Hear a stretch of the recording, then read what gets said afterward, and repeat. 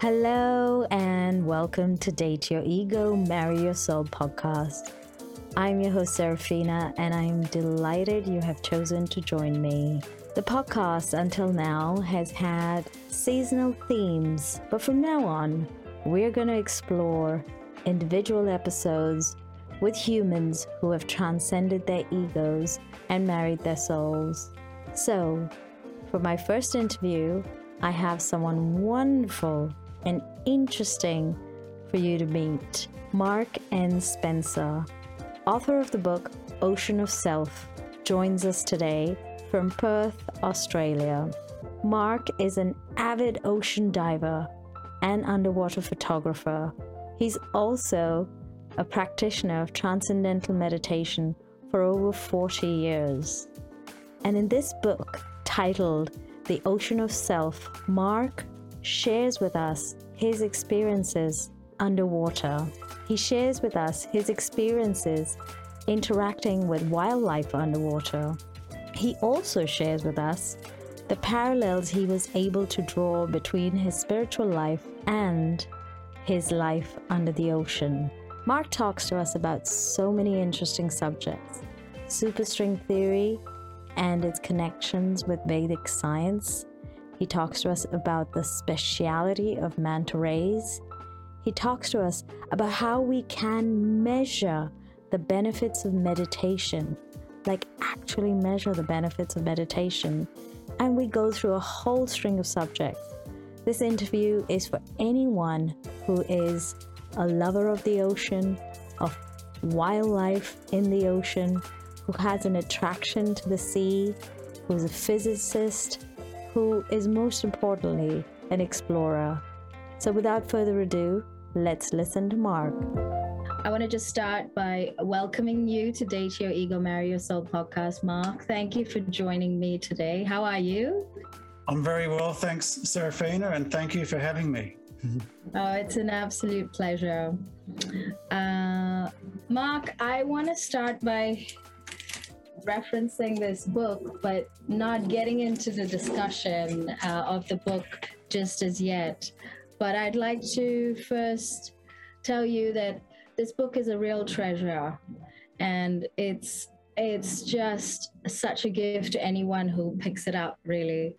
But before we get into that, I want to ask you to tell the audience a bit about yourself. Who are you? Where do you live? How would you like the audience to think about Mark N. Spencer? Well, my name is easy to remember because I'm aware that there's a store in London called Marks and Spencer's. Yes, or Marks and Spencer. Yeah, we don't have one in Australia or in any of the big cities, but I'm constantly reminded of that. In short, I'm a recently retired dentist. And when I say recently retired, only about 2 months ago, I hung up the mirror, so to speak. I'm still registered for a bit longer, but not for too much.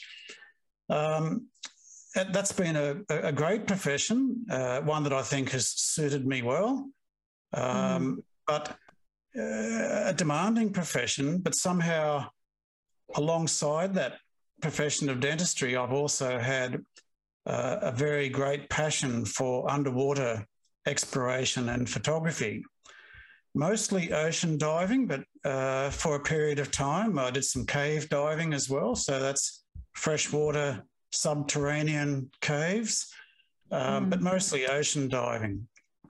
And so it's been, I suppose you could say, a dual vocation. Sounds like it.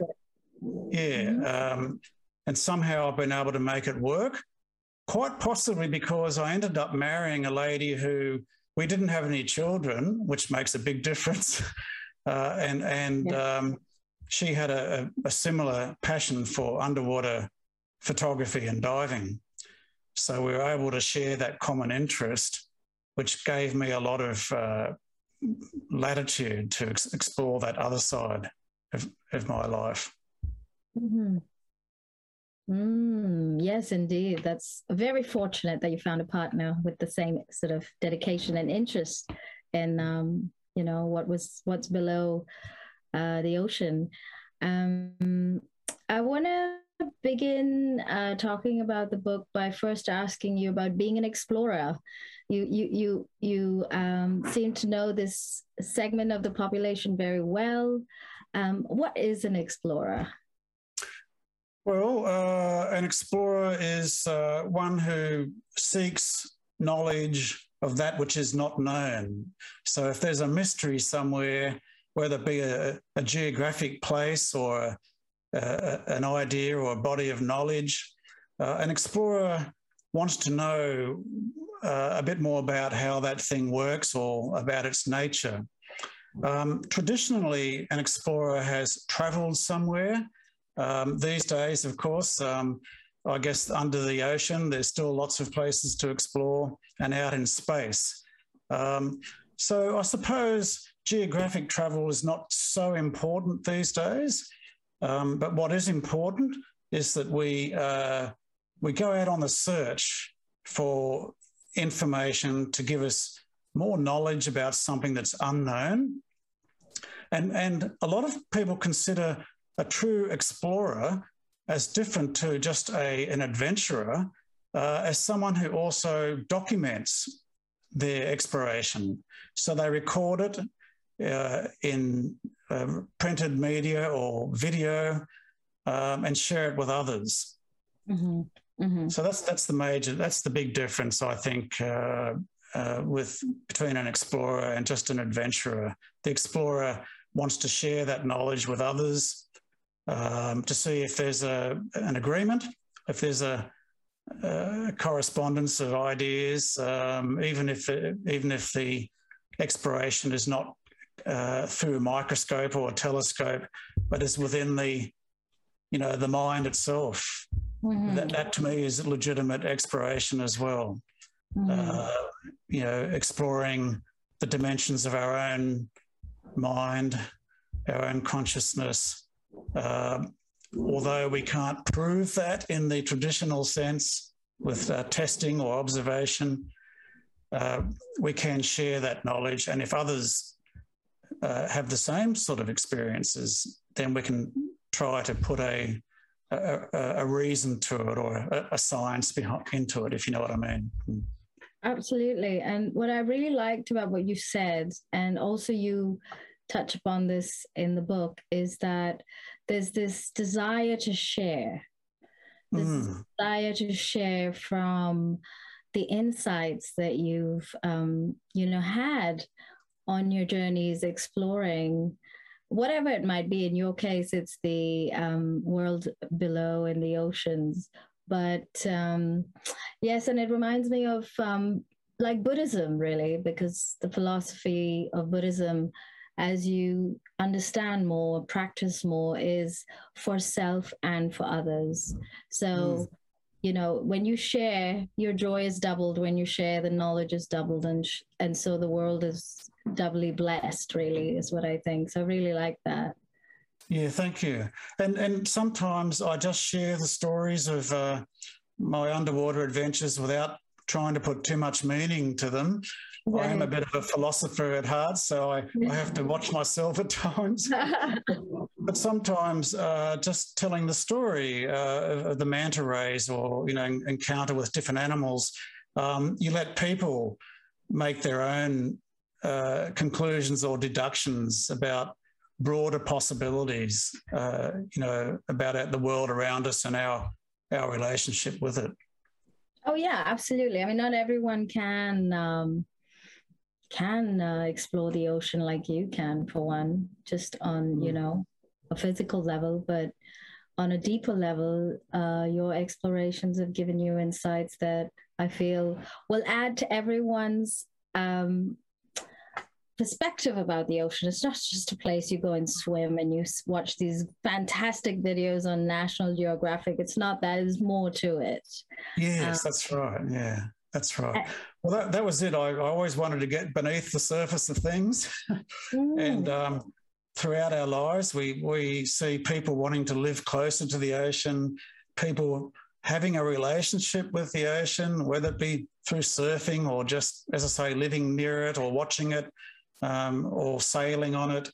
And I've always wondered why we have that particular attraction. Not everyone, but why so many of us have that attraction to the sea. I mean, you definitely in the book touched upon your boyhood, which I loved, by the way. And it seemed to me already then you had an intimate connection with yourself at a soul level. And you spoke of this feeling you had as a little boy when you stood, was it at Sydney Harbour or was it Manly Beach? Manly, on the north side of Sydney Harbour. That's right, yeah. And you felt like the ocean was calling out to you. You felt like you wanted to know what was down below. I wondered if you might describe that feeling, if you might remember it, and sure. Touch upon what gave you the courage to answer that call, Mark, because we have so many feelings and not all of us follow them. So yeah. Well, I was very young. I was only about 10 years of age. And I suppose a 10-year-old, the mind is very open, it's like a sponge. I think we had visited the Manly Aquarium, as it was then called, at Manly, where I saw the sharks and the rays and the fish. And it was probably after that visit, that I just looked into the harbour and I thought, some of those creatures I just saw are down there, but it was murky and you couldn't see more than a few feet under the surface, and basically like a mystery. And I think as a young 10-year-old I was thinking, gee, what's under there? I can't see it, but I want to know about it. So I think even from that very young age there was this, if it's hidden, I wanted to know what was beyond the curtain. So it was a curiosity, I suppose. And that curiosity obviously didn't eventuate straight away. I had to grow another 10, 12, 13 years. Yes, I can imagine. Yes. Before it eventuated into learning to dive and, becoming an underwater explorer. I mean, the reason that really stood out for me is because I think culturally, a lot of our curiosities, in fact, sometimes not just our wants and desires, are shot down because they won't be useful to us in some way, economically, mostly. Right. Yeah. Yeah. And that was really, I think that really started the string of growth that sort of you very nicely take us through in your book, right from then to right to the end. So I wanted to touch upon that. But you did say you would like to talk about some of the encounters you've had with animals, and I want to talk about Herbie and the manta rays before we go to TM. But if you could tell us a bit about your interaction, that would be wonderful. Yes, certainly. So I think the two of the stories that come to mind in my book that I related to was one was a whale shark, a swim with whale sharks, huge creatures, but very gentle, not at all interested in eating us because they filter the water out and eat much smaller things. And the story I related in the book was a young shark, whale shark, that we called Herbie, Herbie, and he was only, I don't know, longer than I am, so 10 feet or so. Yeah. And it was my turn to swim back to the boat, and it followed me. It kept following me, right behind me, and I was wondering why it was doing that. I couldn't figure that out. So I got back to the boat, and the shark put its mouth up against the platform at the stern of the boat, and people that was standing on that platform just knelt down and patted the shark on its back. And I thought, well, I was in the water, I might as well do the same. So I was patting the shark. Oh, God. It just sort of, happily put up with that, or for a couple of minutes, and then it swam off. But that experience reset my attitude to wild animals, and it was a shark. Okay, it's not a shark with the typical teeth that can bite animals and humans, but it still was a shark family. Mm-hmm. And I thought it demonstrated curiosity and trust, and I thought that was pretty amazing. So it resets your, what are the typical attitudes that people have to a lot of the wild animals in the world. So that was just my one example of a wildlife interaction. I guess the other wildlife experience that we had, which really is worth mentioning, was that Becca and I went on a long trip to Mexico, on the other side of the Pacific Ocean to where we live. Mm-hmm. And then we sailed in a west direction from Mexico out into the Pacific Ocean till we reached an island called San Benedicto Island. And there was a sort of a volcanic seamount just next to that island. And around that submerged seamount were huge, big manta rays. So manta rays, for those people who don't know what they are, they're not a stingray. Mm-hmm. They don't have a stinging barb. And they tend not to dwell on the bottom, but swim freely through the column of the ocean, through the midwater. They're very big, and they have what we call cephalic lobes, or horns. They look like devil horns. Yeah. And fishermen in the past have called them devilfish because of this, and because of their black coloration, I guess. We found them to be totally the opposite. For reasons we'll unfold later, I would call them the angels of the sea. But they were quite amazing, because after about a day of swimming with them, they would actually come up very close to us and even park right under us and kind of stay still. And we knew that it was a sort of an invitation where we could have a more intimate interaction with the fish. They are a fish. And so we'd swim down, and you'd touch the back of the manta, often feel and see a little quiver of muscle, like a sensuous quiver as you touch the back, the muscle quiver. And then it was an introduction of sorts, and then you could just grab the top of the mouth and slowly settle your knees down on the back, and it would take you for a gentle swim through its environment. And they were big and powerful. These ones were much bigger than we typically see off the Great Barrier Reef in Australia. They were like 5 metres across from wingtip to wingtip. Wow. 4 or 5 metres, quite big. And they were very powerful swimmers. They could easily eject us if they wanted to. People say, there could be animal harassment, but we were very inefficient in the ocean compared to them. Yes. So also we observed playful behaviour.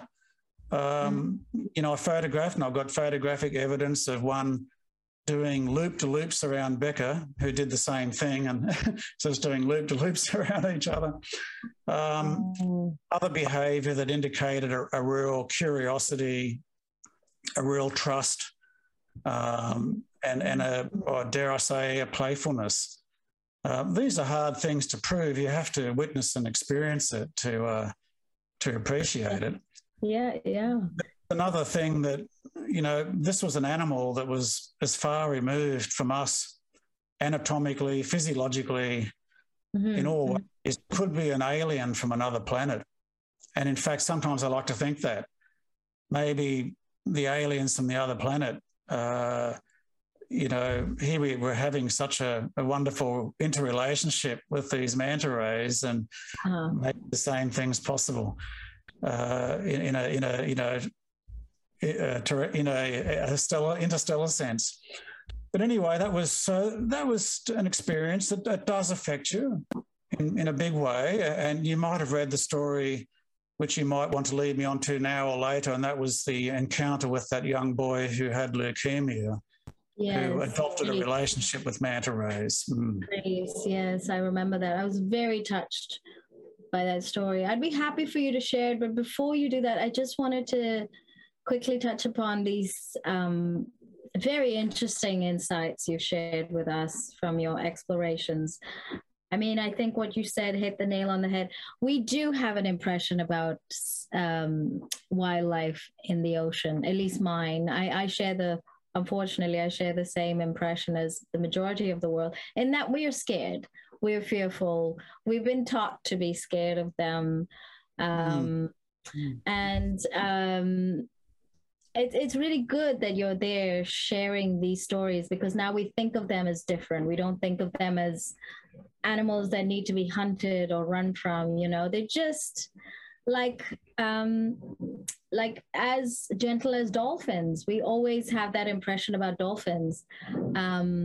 So yeah, I think that's really good to share that, because it changes our perspective about wildlife in the ocean. But hearing you speak about the manta ray, and I was going to say I did come close to a manta ray in Tobago.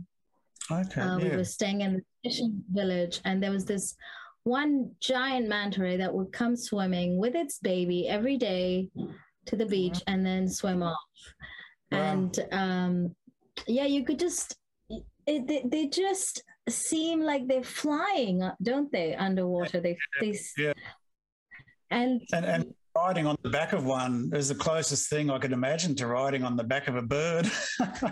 Yes. I mean, when I read that, I was like, this is fascinating that you got to do this. It does affect you. I mean, it expanded my horizons, and I'm sure it's going to do that for every reader. So yes, please, from that, do talk about Reese. Yes. So I was later commissioned to do the photography for the Australian Geographic magazine, or the Journal of the Australian Geographic Society. They wanted me to do the photography on manta rays, which involved a couple of trips to the southern part of the Great Barrier Reef. That story came out, and not long after it had come out, I got a phone call from a friend of ours who is a cancer research scientist. And she had befriended a young 12-year-old boy who was dying of a rare form of leukemia. There wasn't anything more they could do for him, so his time was very limited. And he had, for some reason, which I go into in the book, I speculate in the book, he had adopted manta rays as his total passion. That was everything he thought about. He just absorbed himself in manta rays. Could I come over, they said, and show him some of my pictures? So we lived pretty close at the time to that hospital in which he was in, the Sydney Children's Hospital. And I went over there and I gave him a little slideshow of our interactions with the mantas and riding on them, and all the beautiful pictures of manta rays. And he had read all the literature and the Australian Geographic article, and he corrected me when I made a few mistakes. Did he? He was an expert now. I was okay. And he was clearly very sick, though. And then when I left, he said to his father, I'm ready now for a big manta ray to come and take me away from this misery. And his father confirmed that with me later on at a meeting we had. And so it was true. When his father said that, I was rather curious about what was going on. And I spoke to the head nurse at the Children's Hospital, I remember her name now, Jan Hardy. And she said that it was quite common for children to adopt an animal or maybe even an inanimate object like a tricycle or whatever as a vehicle into the next life. And they were her words. And she said quite matter-of-factly, they adopt some animal or object as some sort of a company to go into the next life with. And that the fact that he had said to his father, "I'm ready for a big manta to take me away," kind of verifies that. Yeah. Now, as far as I know, the children aren't indoctrinated with, ideas from the parents. No. I doubt that would have happened in this circumstance. But it does make me think more and more of the manta rays, certainly not as devilfish, but the opposite, as being maybe the angels of the sea. But certainly from the point of view of Rees, it fulfilled that role.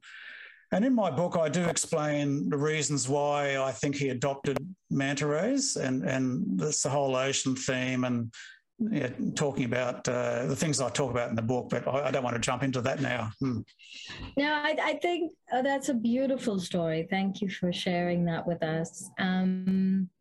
I was really touched by that story, not only because I believe in the purity of children's intentions, but also because I think as we grow older, we lose our connection to mystical possibilities. And I think that's why maybe she said that as children are sick or about to pass, they choose some sort of animal or object. And I think the reason that touched me is because I've spoken to a few people that support, the elderly as they're passing off. And you find that degree of freedom is not always there once you get that old.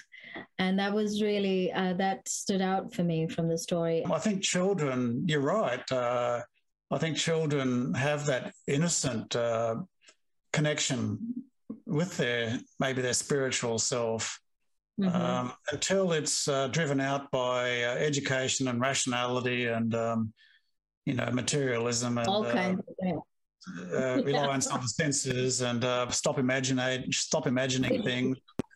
I think it's wonderful. I kind of like believing in Santa Claus. And a lot of people say, well, yeah, but that's not the truth. It's not reality, but I think it's great that children can expand their imagination because, okay, sure, a lot of what we believe or adhere to when we're young isn't factual, but there are also a lot of things that I think there's a lot of connection they have, a lot of spirituality that's built into children and maybe ability that is somehow lost over the years. Yeah, and I think what that does and what that enables people to do once they reconnect as adults, the children definitely have this, is it allows you ease when you're getting through circumstances, when you're getting through a tough time, when you're having to get through a tough time, that sort of freedom to allow yourself that innocent, I don't know, believing or even attachment is, what is it? You allow yourself to go with your imagination, isn't it? Sure. It gets you through stuff. It gets you through really difficult stuff. So it's important to have, I think. It is good because there is a part of ourselves that isn't involved in the hard times and the disease and the trauma and whether it be physical or psychological. There is a part of ourselves that remains remote from all that. So why not connect with that? I think that's a great way to work through the difficulties in our material life. I think we're at a good point where we've sort of introduce the idea of a spiritual self, would it be okay for us to start talking about your spiritual life and meditation, particularly transcendental meditation? I know a bit about it, but I'd love to hear from you. What is it, and you speak about the Maharishi effect, if you can touch upon that. Yeah, sure. Yeah. Sure. Well,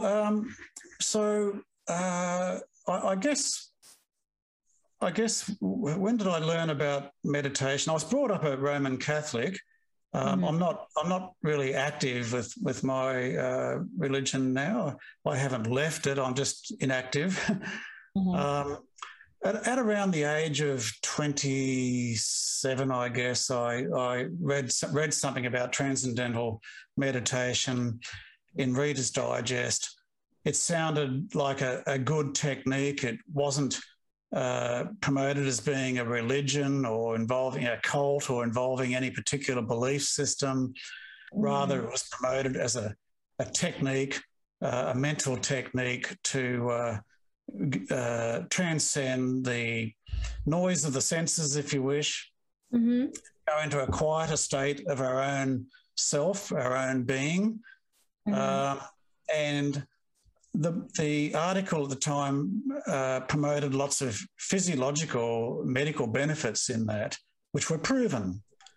So I guess at that time, transcendental meditation was very much adopted by the medical fraternity because there was a lot of scientific study done on its benefits.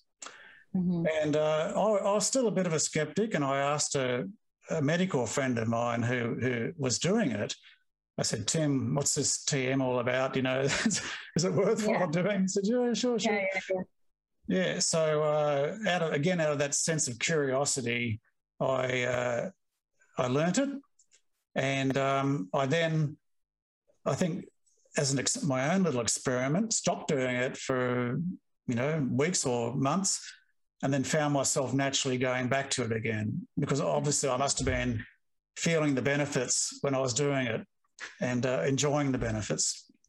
So I had been doing then 20 minutes of transcendental meditation morning and evening since the age of 27 or whatever, and I haven't looked back, and I'm pretty religious at it in the sense of not letting it miss. I miss it occasionally, but it's just part of a life ritual now. Yeah, I'm a busy, distracted man. I get involved in too many things, but I've always found time. Now, people say I've got no time for that. Well, when it benefits you a lot, you do have time for it. Yeah. Oh God. So look, TM. Yes, I benefited from it. Probably a little bit of family history comes with some anxiety and depression in the family, and I've been fortunate not to suffer clinical depression, but I probably am prone to a bit of anxiety. Maybe a lot of people are in this modern world. I don't know. Oh my God, everyone. Yeah, maybe everyone is. We just don't always admit it. But anyway, I did find TM to be a great leveler for me in that regard. It was good for me, and I do believe that it's helped my health. Now, regarding the spirituality side of it, while you're actually meditating, I don't recall too many times where I had experiences that you would call mystical or spiritual. I did it a few times, and that's wonderful. But I think when you read about the goal of meditation, which is to reach that stillness within, you don't seek out experiences, if you know what I mean. Don't. Yeah. If it happens, it happens, and really it hasn't happened very often while I'm meditating, but it probably has affected the physiology, the nervous system, your whole being in some ways, where increasingly through life, whether it be in the dreaming state or in the waking state or whatever, sometimes you get these little spiritual experiences. Yeah. And they're wonderful because they you know that there is that broader dimension to our existence. You know, you don't have to be told. You know, and that's why it can be very comforting. Mm-hmm. So TM has done that for me. I think I find it settling, and I just do it because it helps me, levels me out, and benefits me in ways which I probably can't always quantify. But yes, there has been that spiritual growth as well. I think that happens with effective meditation, no matter what type of meditation you do. Mm-hmm. If it's achieving that goal of transcending consciousness, transcending through the physical senses, you are going to gradually expand your level of consciousness. Mm-hmm, mm-hmm. I mean, are you at liberty to share how you do it? Is it just you sit down, you close your eyes, and you start breathing? Yeah, I don't get into the specifics of it because I'm always concerned that might interfere with someone else's technique. Absolutely. They'd be throwing that my absolutely method. No, just whatever you're at liberty to say. Yeah. Generally speaking, the transcendental meditation involves the use of a mantra, which is a word, and it's a non-specific word. It doesn't have any meaning. You don't say apple or love or because then the mind could attach to that object or that concept and be a distractor. So it's usually a nonsensical word, which just when it's repeated, it tends to settle back more and more into the background. It becomes instead of a big bubble at the surface of the ocean, it becomes an ever diminishing bubble of thought as you go down into that ocean or pond of your consciousness. Yeah, the bubble disappears. So the thought or the mantra disappears. Now, sometimes when you transcend, when you go into those depths, it releases a bit of tension in the nervous system, which comes out as a thought. Maybe you're thinking about things that happened that day or just totally unrelated, unexpected things. And then quietly, when you realise you're thinking about something, you just gently go back to your mantra again. So sometimes you get this, dipping down, coming up, dipping down. But then sometimes you just end up thinking of nothing, and it's a beautiful experience. Just a blissful, you're awake, you're not asleep, you're very much aware, but aware of nothing in particular. And I'm sure I'm describing what you would have felt and everyone would have experienced and probably can relate to. Yeah. A formal technique of meditation that works well allows you to do this on a more frequent basis. But everyone's probably experienced it to some extent. Yeah, absolutely. I mean, I think everything you've described is very much in line with my own experience, in that when I sit to meditate, and then the more regular I am, I can transcend the busyness of my ego, I like to call it. Yes, it is. Yeah. And I can become an observer. And for me personally, that process of experiencing that you can become an observer and you can get into that silence, however you do it, is very enlightening.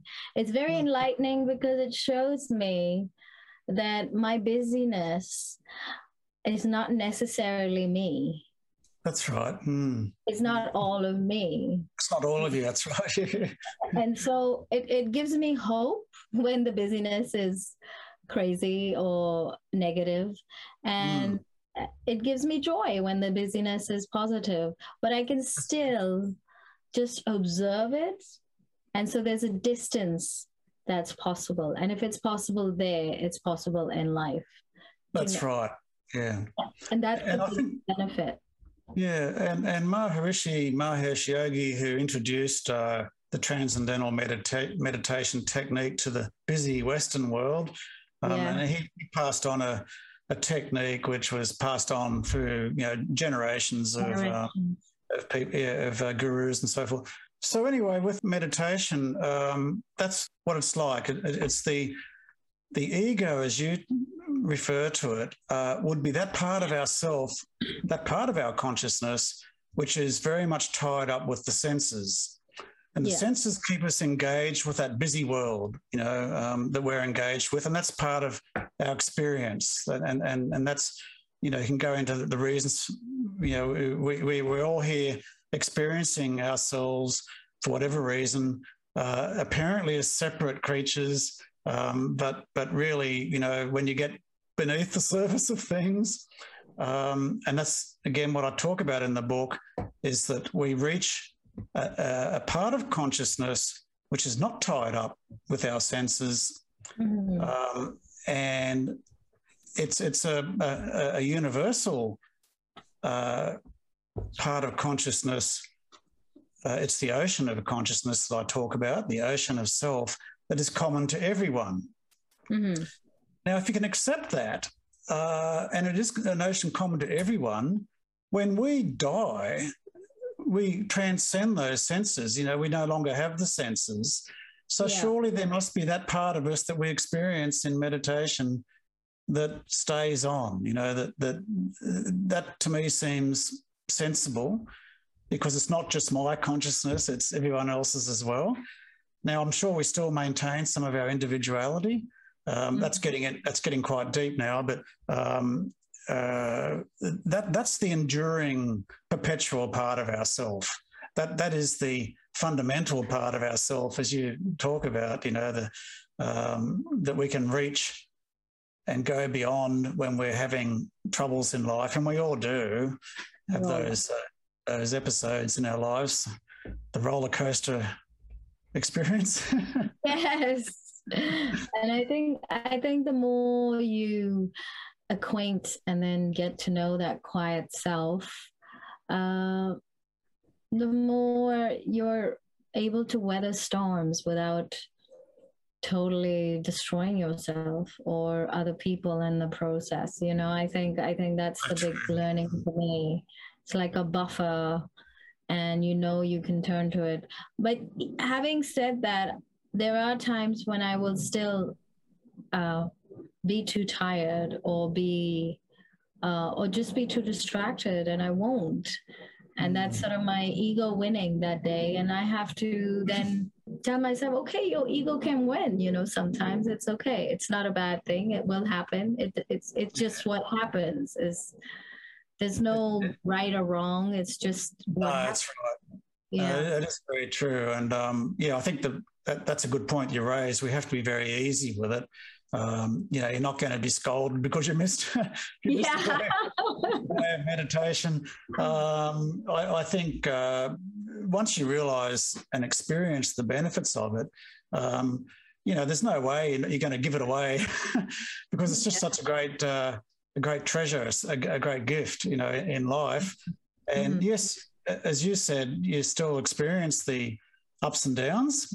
You still feel a bit low sometimes, a bit high, but maybe those ups and downs aren't quite as dramatic and as tearing as they could be when you've experienced that steadiness inside you. Yeah, that infiltrates. That's what I was going to say earlier, and my mind wandered off. Maharishi Mahesh Yogi always said that if you keep meditating, then the experience of that meditation will, like dyeing a cloth, where you put it in the dye and then you put it out in the sun, it fades a bit, then you keep putting it back in, and it becomes more enriched with the colour. And that's the same with meditation. The more you do it, the more your nervous system actually becomes influenced by that, and they can measure that, with electroencephalogram readings. They can measure over a few months of meditation, the change in brainwave activity, which more and more resembles that you have when in meditation. And that's called cosmic consciousness, at least how it's defined by Maharishi.